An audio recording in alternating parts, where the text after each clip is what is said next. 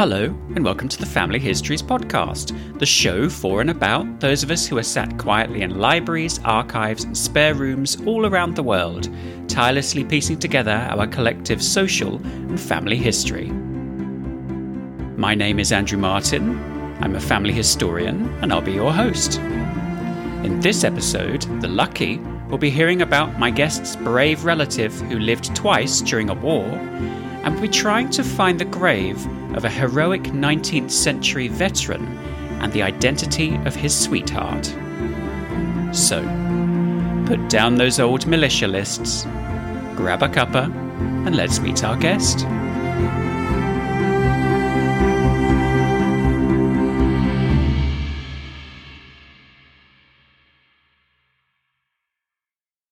My guest today spent more than 26 years as a newspaper journalist and editor, and so with those skills in looking for evidence and getting that scoop, I think it makes perfect sense that he also happens to be a family historian. More recently, he's also become an author, so before he leaps in to edit my waffling, let's meet my guest, Paul Roberts. Hello, Paul. Welcome to the Family Histories Podcast. Hello, and thank you very much for inviting me to be on the show. Thank you. You're very welcome. I'm curious as to which came first. Was it family history or journalism? It was family history. Good. I guess my interest in family history was probably ignited as a young boy. When I was 8 years old, my dad gave me a picture of my grandfather or his father in World War I uniform and the brass tunic buttons from his uniform. Wow. I guess that from there, it's probably no surprise, I ended up becoming a reporter because all I knew at that stage was he was called George Bernard Roberts, and he was just 17 when he went to war. I then asked my dad many, many questions about him, but I guess it was the generational thing. In those days, Dad said, "Oh, I don't really know anything about it," and children didn't really ask their parents too much in those days. Yeah. So I knew very little about George. But it was almost like an obsession from a young age with war memorials, and particularly soldiers with the name Roberts on them. And if I was with my parents, I would say to them, "Are they related to us? Is he related to us?" Of course, it would just drive them mad. I bet. They would either say no or they didn't know. And but that was happening when I was still at primary school. So I guess that sort of gives an idea that did come first. Do you think that there are any particular skills from the family history side that helped you with being a journalist? I think so, because before I became a reporter at 16, I did write for my school newsletter, and there were weekly posts, if you like, from me. One of the things I enjoyed doing, I think it was the family history thing, was asking lots of questions, which I guess put me in good stead for being a reporter. And I think at my first job interview, I think I probably asked more questions than were asked for me, which is probably not the best thing, but I still got the job. That's good. If you had lots of questions, but you had parents who maybe didn't know or didn't want to talk too much about your family history, where did you turn to? Well, what I did, one of the challenges with family history being young was that there were lots of things I was starting to discover that perhaps were a little bit uncomfortable, skeletons in the cupboard, if you like. And as a result, I think I made a conscious decision not to actually follow those through until perhaps after my parents had passed away. I didn't make that decision consciously then, it just happened. Yeah. But it made it easier then to check. And what I did, I was always spending time in the local museums, particularly the Tiverton Museum in Devon, where they've got old newspapers. I loved, even at a very young age, going through old newspapers, tracing people with my mum or my dad's names, and also incidents, little village things. And I would plow through, even at a young age, thousands of newspaper pages, and making notes on backs of envelopes anywhere, and kept them. I also, what did help me before my dad passed away, I encouraged him to take me to local cemeteries so I could try and find out where his parents, grandparents, and others were buried. And I kept notes from those. And so they helped quite a bit. And I encouraged him just to talk as much as he could about the past, because he was really the last link, if you like, for me with my ancestors. So that proved quite helpful to me. That's good. Were there many kind of documents within the family that you could also refer to, and photos and things like that? Sadly, very little. There were some pictures, particularly of my grandfather, George, on my mum's side as well. But really, I was starting absolutely from scratch. But I guess the impetus for me, there were many years where I didn't do any family history research when I was so wrapped up in journalism. But in my 50s, I started doing family history research more seriously, and I came across a grainy old image of a bearded man on the internet. It was on the Witheridge Village Archive. Witheridge is a nice little village in North Devon. Okay. It just said John Roberts. There was an accompanying caption which said John Roberts, who has 30 grandsons serving in the Great War. Wow. And I didn't know who he was. I had no idea he had any connection with me, but I kept that picture for a year. And I went down to the village, checked him out, and he turned out to be my great-great-grandfather. And my grandfather, George, was one of the 30 grandsons who went to war.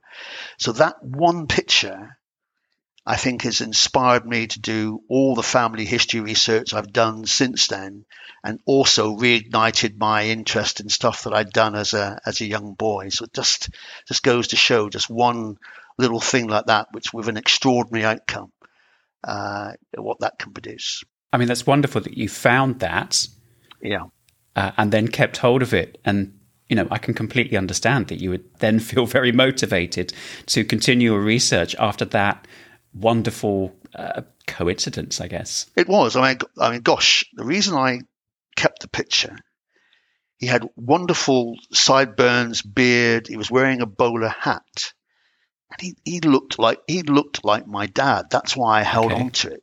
But it was extraordinary to find it.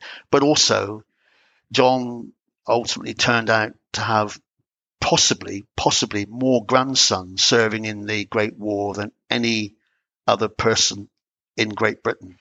I've put that challenge out. Is there anybody else who had more grandsons? No one's come back to say they know of someone who had more grandsons. So he was a record breaker as well, which was another great find. And obviously you have turned that discovery into a book. What kind of inspired you to become an author? Well, I think what I did, for a lot of years, I decided to try, first of all, to trace his life. I went back to where he lived, the farm he grew up on, the farm there where he died, where his family were living. Mm-hmm. We traced his steps on the land that he would have walked, sat on a bench that he would have sat on 100 years ago. So I wrote about him, and then I was determined to try and find all the grandsons who went to war. And there were enormous challenges with that because they had quite common names: Roberts, Frank, William, George. Yeah. And when you consider in the First World War, there were 20,000 Robertses alone from the United Kingdom who fought in the Great War, many of them called William, George, Frank Roberts. It was a monumental challenge, but I traced 21 of them. And as I was tracing each one of them, I think I decided to try and put it all together in a book because the story seemed so remarkable. Yeah. So I ultimately decided to put that together, basing it on John's story, but also of all the grandsons who went to war, and called it History Maker. And it was launched locally in Devon 2018, and it produced some extraordinary outcomes. Did you find that when you said, or presumably told people that you were going to write this book, that people were kind of coming out of the woodwork because they had information they wanted to share, or were they more kind of suspicious or curious of what you were going to write? The latter. I mean, I think when I did the first version of the book, or two versions. Mm-hmm. Of the first version, I put advertisements and letters in local newspapers saying, look, I'm investigating so-and-so. Okay. One or two people did come forward, but I knew there were a lot of people with information and pictures that would help me, but they really didn't surface until the first book came out. Right. When the first book came out, I came across not just relatives that I'd never met before, cousins, second cousins, third cousins, people whose fathers were among those who featured in the book. But it led to a family reunion that was held in Devon, 2018, in the centenary of the final year of the Great War. Yeah. And 150 people turned up who were all direct descendants of John Roberts, my great-great-grandfather. Wow. And so there were some extraordinary, remarkable meetings, and those meetings I then featured in the second book. I also had a special memorial cross for John Roberts, a beautiful oak cross unveiled at Witheridge Churchyard. He was buried there in 1919, but he in an unmarked grave. So now there is a cross there which commemorates him and the 30 grandsons that went to war. Okay. So all these things came from, again, that one picture and the book itself. Were they able to identify where he was buried, or was it near to where he's buried? Or? Sadly, no. There was a map, but it only showed those who had Sure. identified the exact location of those who had headstones. But I think John's family wouldn't have had the money or the in those days to have actually even paid for a headstone. I think that's quite common because people had the choice of commemorate a loved one or, put food on the table, I guess. So yeah, what they did produce for him, his family, was a lovely funeral card, which was quite common in those days. It's a wonderful tribute to him. He was a very well-loved man, grandfather, great-grandfather. He had 15 children and more than 100 grandchildren in his lifetime. So it's just incredible. If you've got 30 grandsons to follow, how did you keep track of those 30? Well, gosh, it wasn't easy because investigating them, of those 30, I think 20 of them had 4 Christian names: Frank, George, William. So it was just hard. And what I had to do was a process of elimination. I knew roughly where they lived. I knew exactly where they'd grown up, but then tracing where they'd gone to war. That was plowing through parish records, through old parish magazines, through war records, but they weren't always clear. Sure. So sometimes it took up to a year to investigate just one of them and to confirm it was the right one.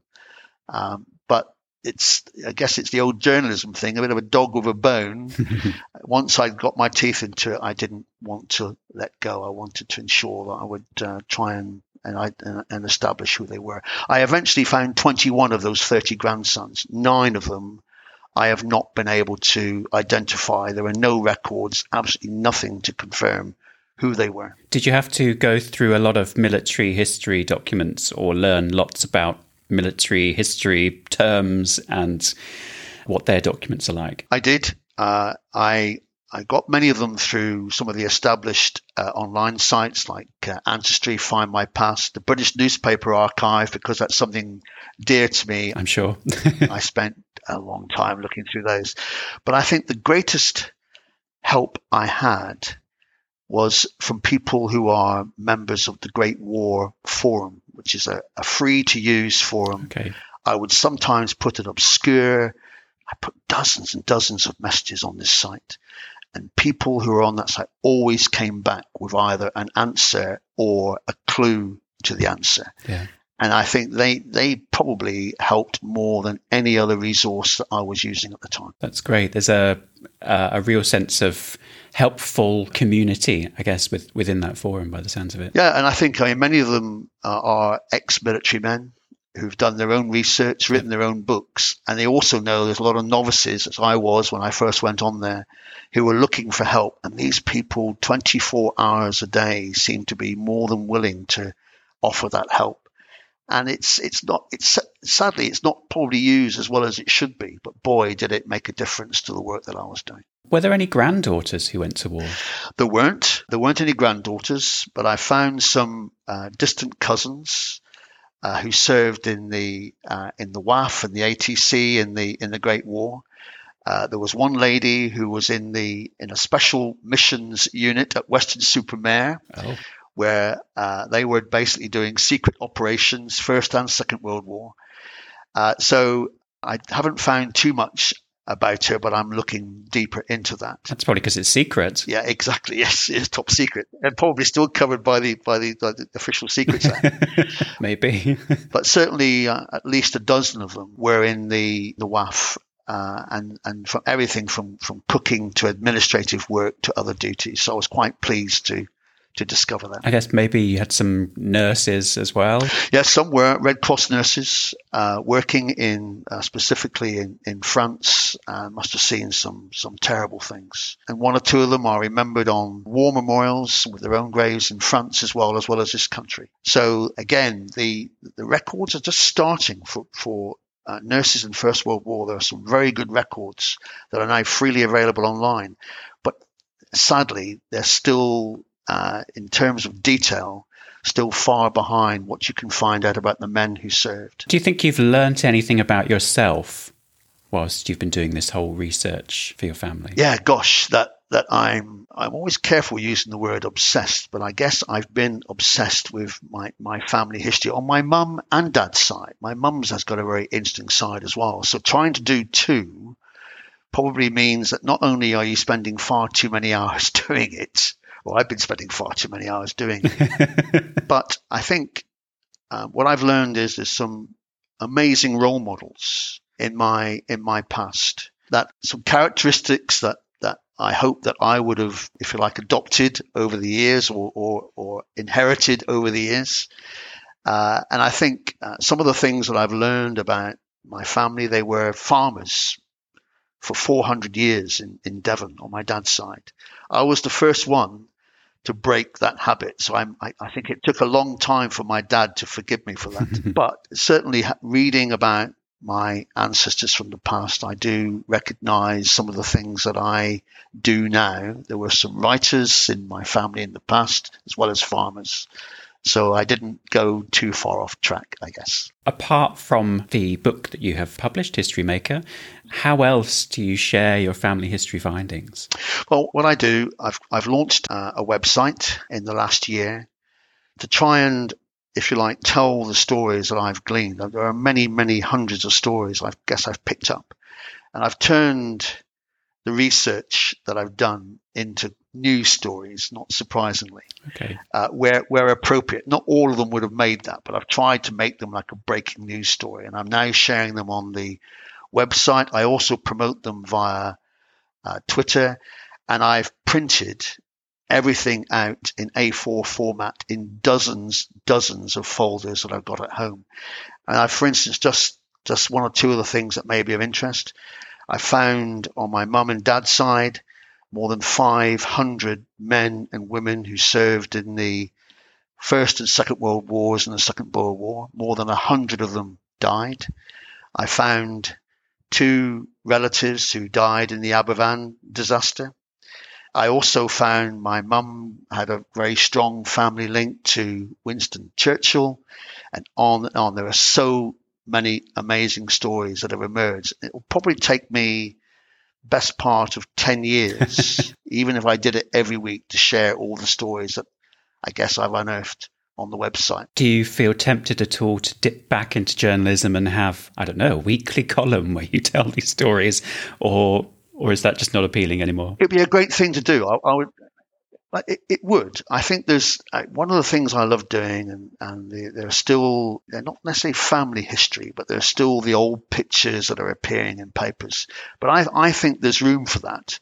So maybe it's a good plug for me to get a column on a local newspaper somewhere to do this. But yes, I would love to do that. And I think, but mainly to try and encourage other people to do the same things, and hopefully with the same kind of enthusiasm that I feel I still have, because boy, when you get into this and you do it in a certain way that suits you, you can really find that it's not just exciting, but also gives us all this wonderful window into the past that maybe many people still haven't done, and it's still to be discovered. That's the great thing. So yeah, I would love to do that. If that opportunity arose, that would appeal to me. Well, hopefully there is someone from a reputable publication listening to this podcast. We can obviously put you in touch. That would be good. Thank you. And maybe if you did do that, it would inspire other people to research their local history or their family history. So everyone's a winner in that situation. They are. And I think that for me, it's always been, I've done a lot of talks about my family history in Devon, and I've done 1 or 2 workshops as well, just to sort of try and encourage people to how to go into family history and how to make it fun. And where we've done that, it's always been great fun, and I've enjoyed it. And I think in those talks, the great thing is that people have come back and said it's encouraged them to look at their own family history again. So that, to me, was the best reward from doing that.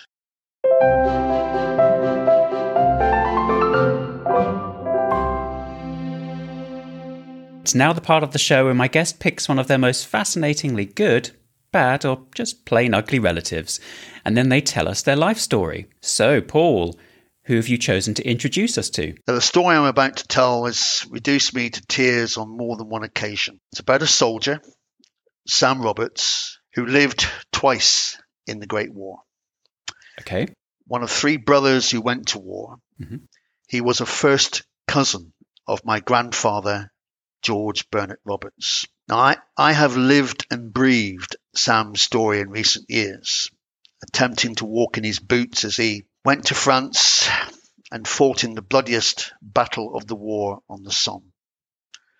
Of all the soldiers from my family I have researched, Sam's story has moved me like no other.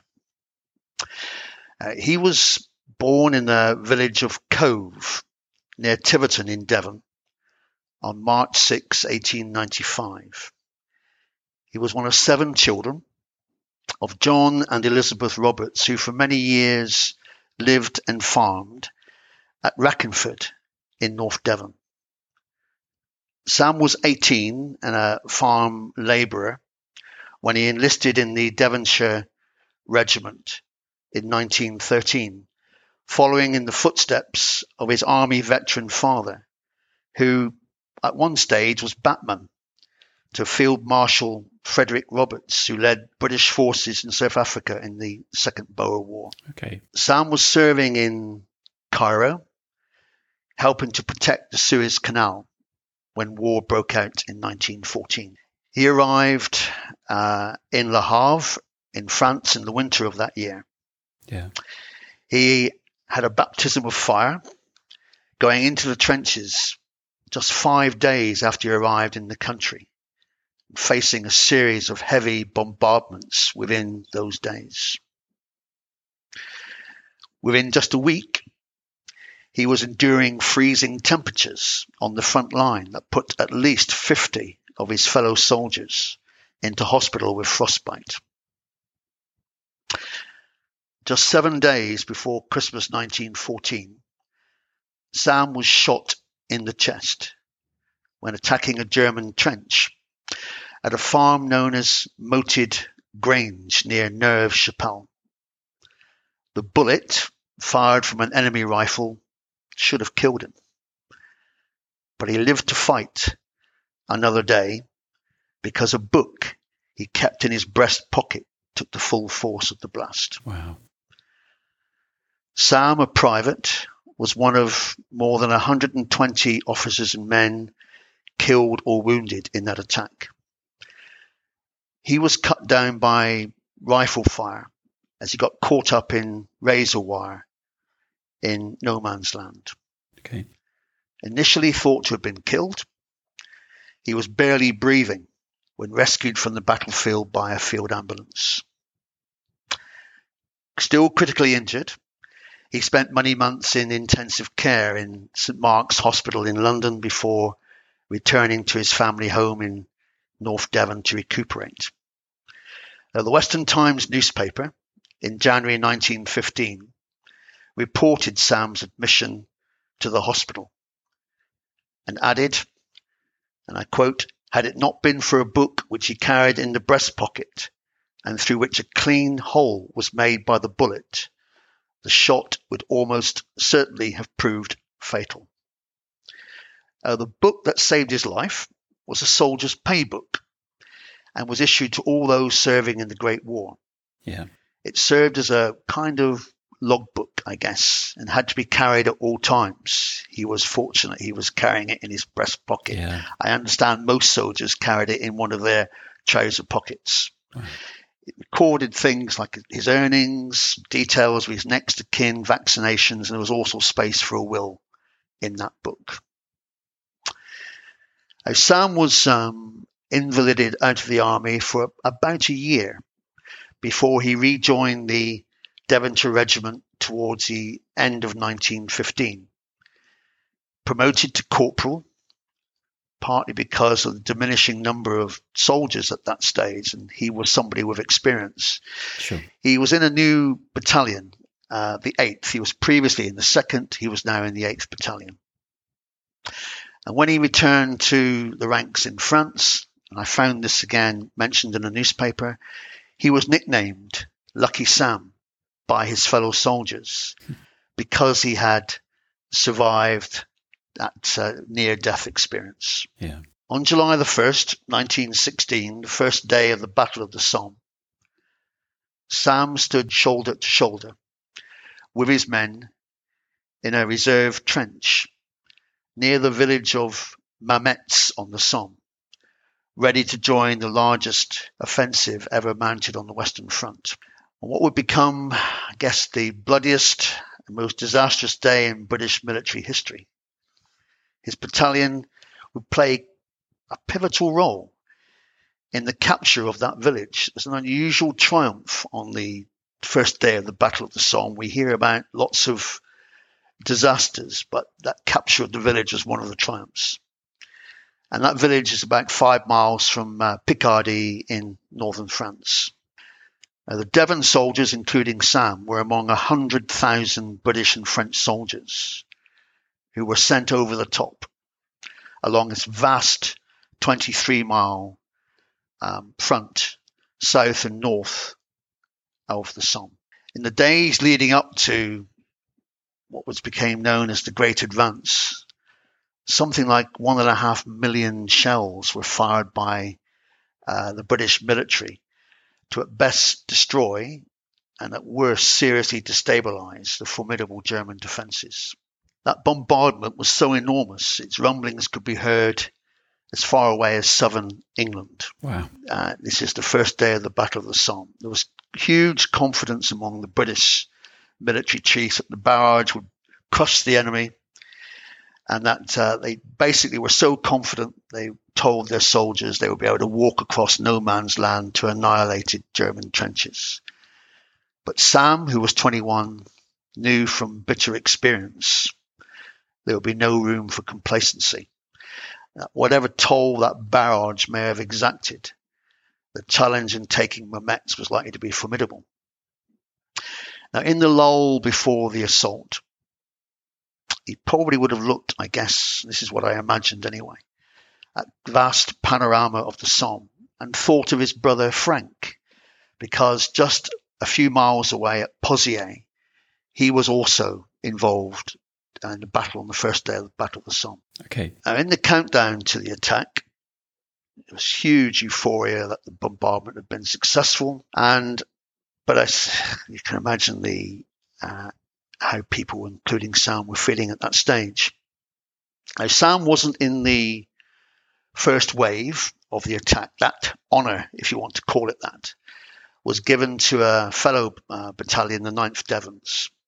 Now, there were huge cheers when it was reported that the German artillery had been decimated, Okay. when mines were blown up at nearby Fricourt. That euphoria grew. But amid that optimism, one of the officers, the 9th Devons, a guy called Captain Duncan Lennox Martin, was concerned that a machine gun post had survived this barrage. He was he went to extraordinary lengths to show that he felt it was still in place, and he called it the danger spot to demonstrate this potential threat. He used his skills as an artist to make a detailed plasticine model of the area, the danger spot. Sure. But when he showed it to his superior officers, they said, "Oh no, don't worry. The bombardment would have destroyed all the enemy positions." But the gun post did survive the barrage. The 9th Devons went over the top, were cut down in their hundreds, many before they left the trenches, into what became known as the Valley of Death. Captain Martin, who'd raised these concerns, was the first to fall, fatally wounded at the danger spot. Now, as the battalion's losses mounted, Sam knew it would only be a matter of time before he would be joining the fray. Yeah. Later that morning, he and his fellow soldiers were called into action, and disaster awaited him and his fellow soldiers. They were cut down by the same murderous machine gun fire as they tried to cross about 100 yards of no man's land.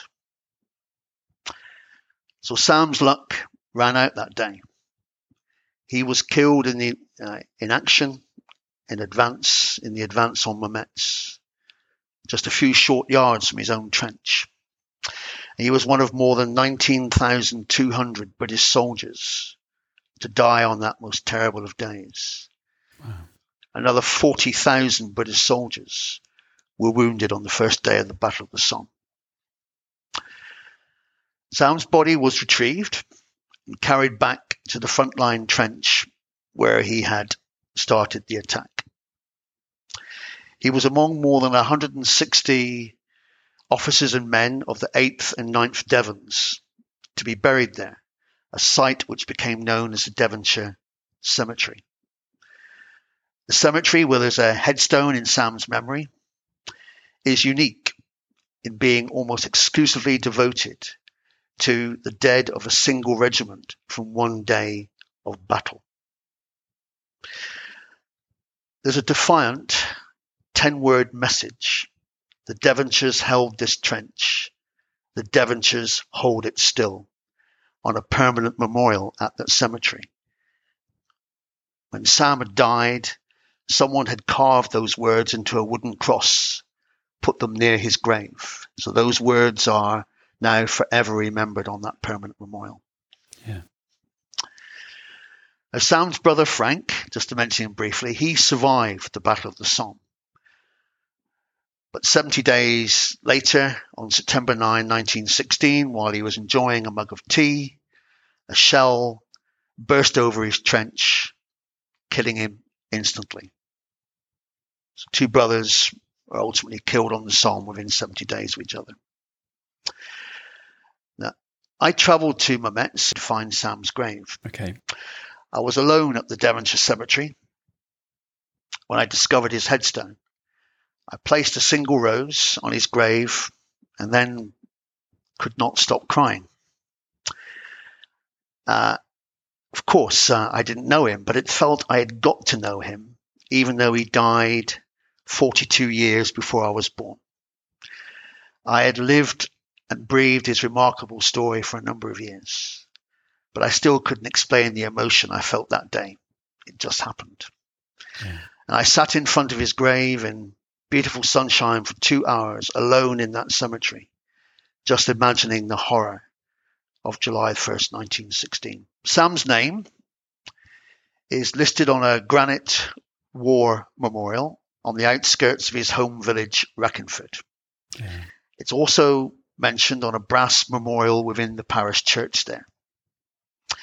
And when I sat in a pew next to that plaque in 2017, I remembered something from my boyhood, which again reduced me to tears.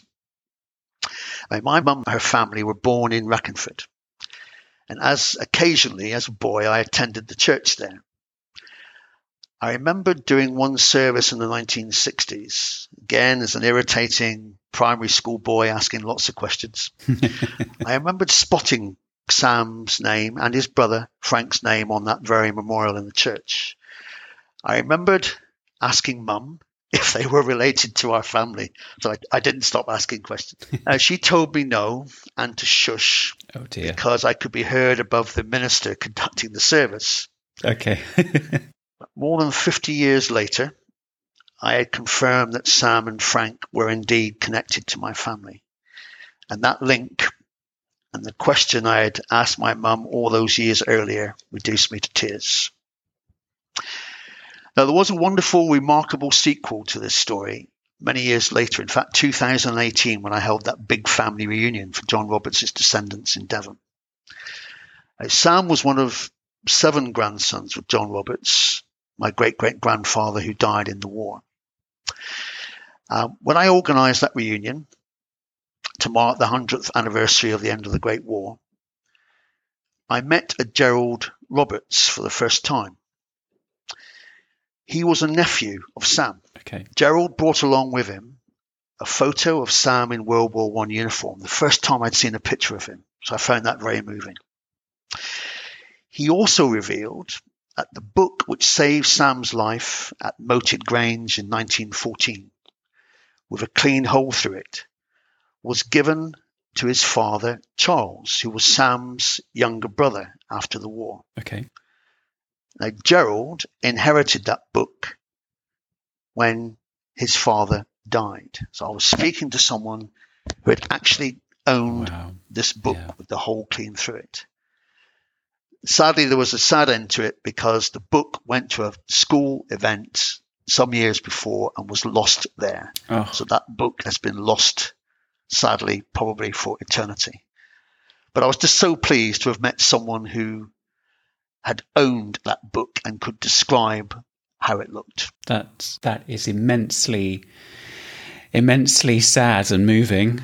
And you know, I felt a sense of anger at that decision about the machine gun and how it was seen as a threat and felt to be a threat, but dismissed, and sadly it wasn't. It was, and Captain Martin, he went to extraordinary lengths. I don't think he could have done any more, but there was this general consensus that so many missiles had been fired, so many shells, so much destruction had been rained on the German trenches that there was no way anything could have survived that.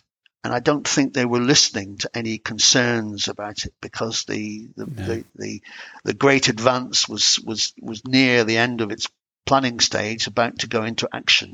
But I wish they had listened. I think something like 300 Devonshire men were mown down by that one machine gun post. It was terrible. Yeah.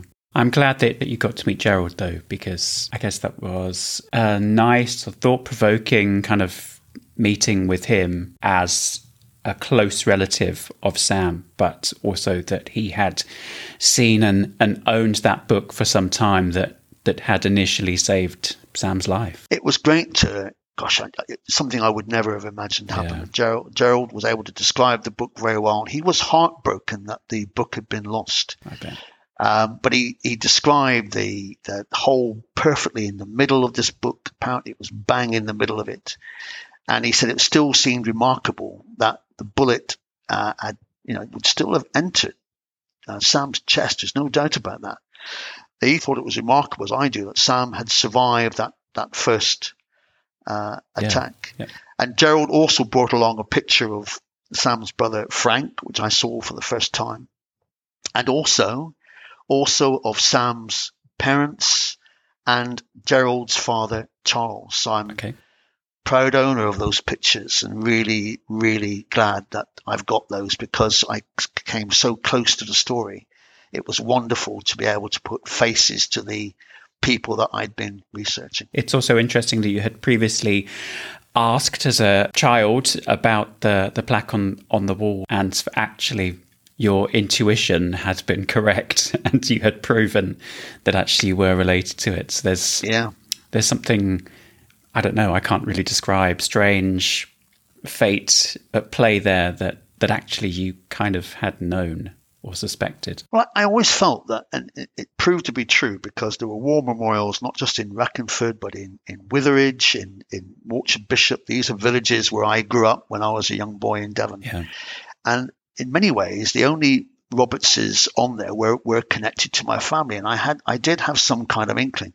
I think with my mum and dad, I think a lot of people did this, that whether it was the First World War, Second World War, it was almost like, we've done that now. Everybody's been through it. Move on. And so I'm sure they knew a lot more, but I was probably just an irritating young boy asking too many questions. I think I had a few smacks to the back of my head as well when I asked too many questions in those days. And then you became a journalist. I became a journalist. And I got even more smacks to my head later on, yes. Asking the wrong questions. Yes, it happens sometimes, yeah. Well, thank you so much for sharing Lucky Sam Roberts' story. But I think it's time for you now to face the brick wall.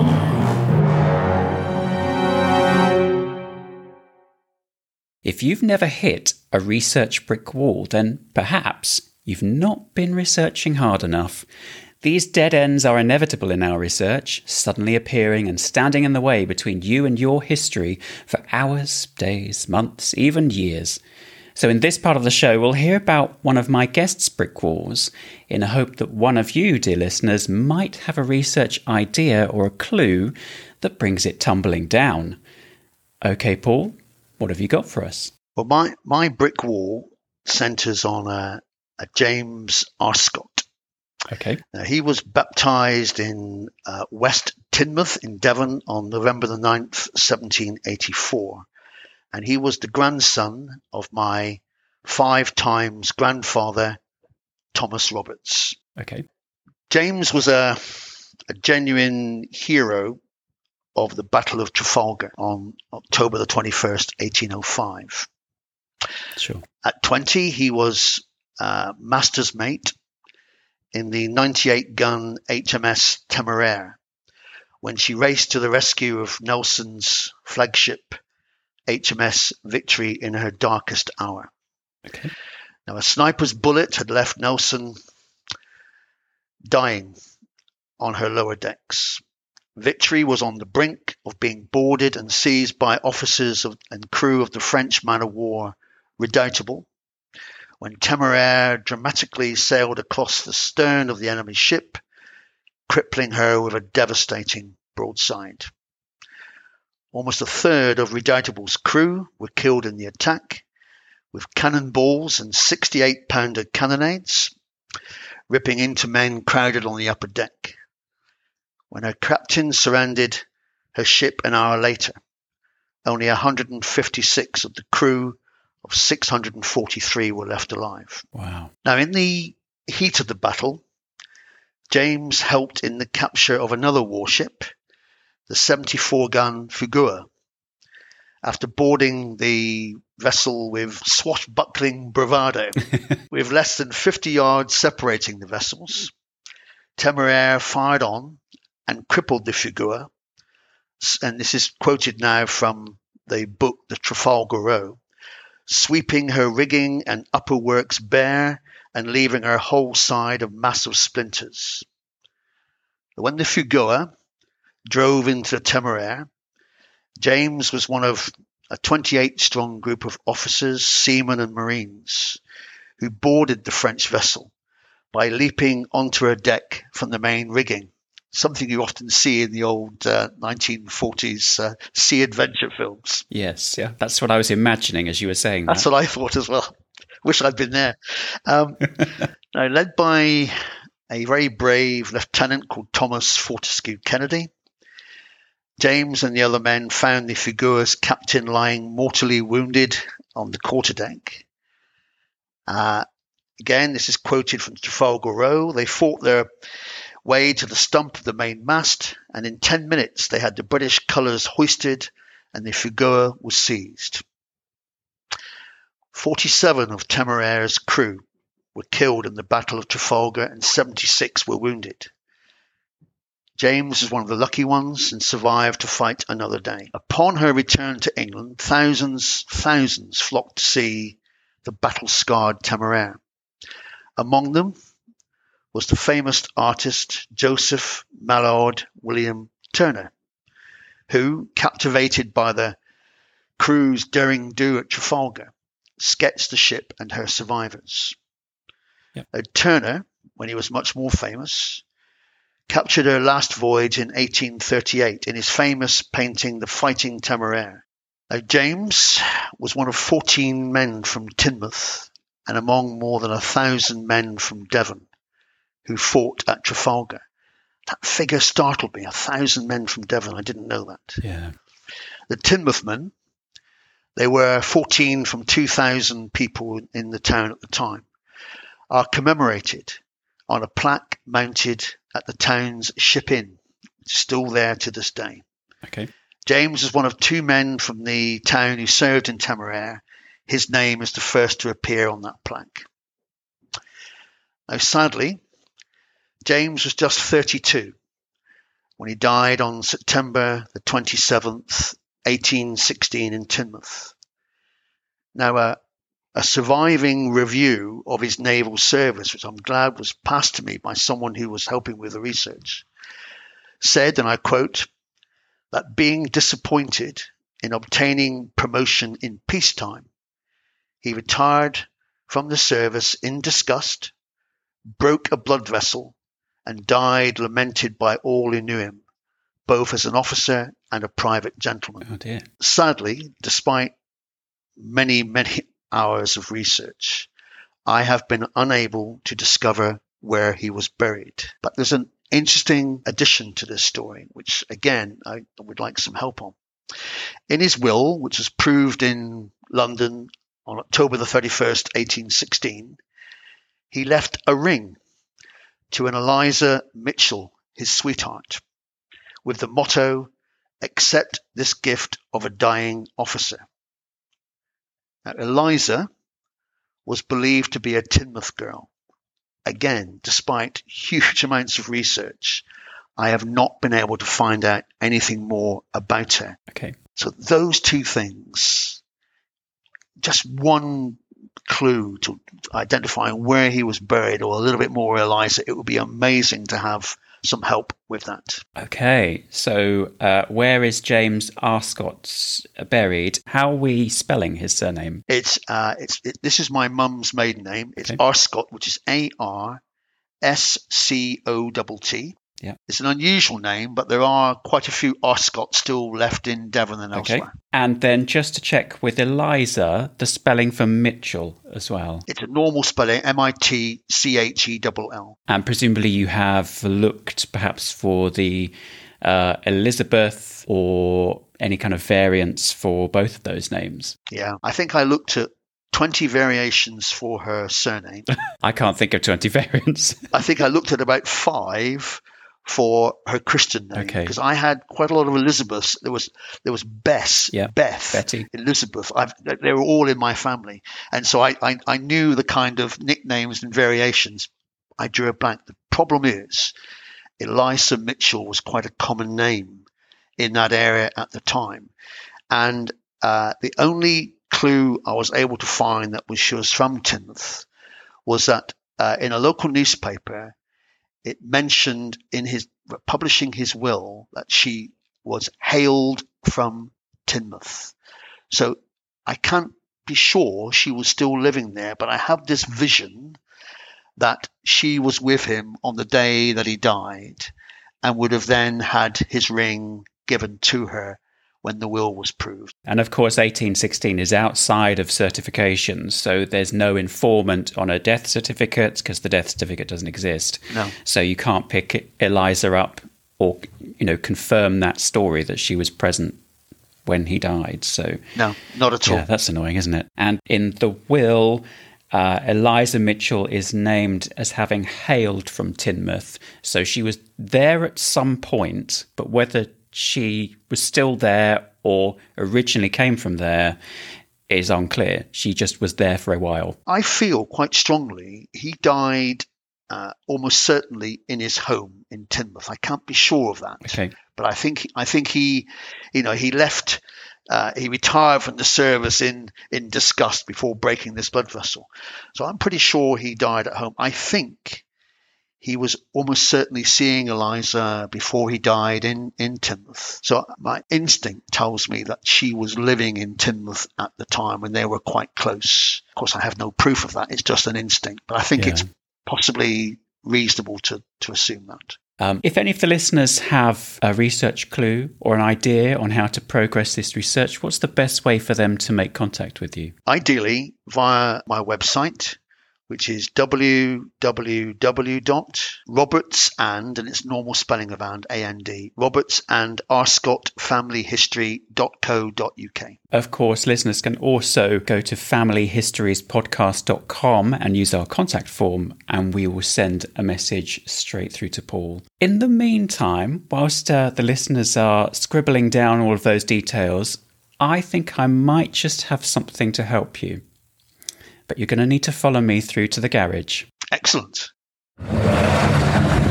Here we are. Oh, what exactly are we looking for? What do you mean? This is it. Really? I thought you were going to ask me to look at a document, not take your scrap metal. This isn't scrap. This is a fully functional and highly calibrated piece of scientific equipment. Okay, but what is it? It's my secret time machine. You're joking. This... He's not joking, but it is scrap. Ignore Shandor. He's joking. Okay, now I am really confused. Okay, well, let me demonstrate. If you sit over there, yes, then I'll adjust some settings and then send you back in time so that you can solve your brick wall for yourself. Okay. Right, well, remind me where you wanted to go. September the 27th, 1816, in Teignmouth. In beautiful Devon, England. There we go. You need this. That's a temporal beacon. Keep it with you at all times, and when you want to come home, just press the button on the top. This one? Yes. Perfect. We're all set. Okay, here we go. Paul Roberts, thank you, good luck, and goodbye. Almost. How almost? 1816. Yep. Geelong. Geelong? Australia? Oh. The Family Histories podcast was presented and produced by me, Andrew Martin. My guest was the awesome Paul Roberts, with John Spike as Shandor Paterfi. If you've enjoyed this episode, then click subscribe to get the next one, or please consider leaving us a rating or review. Thank you. Approximately no family historians were harmed in the making of this podcast.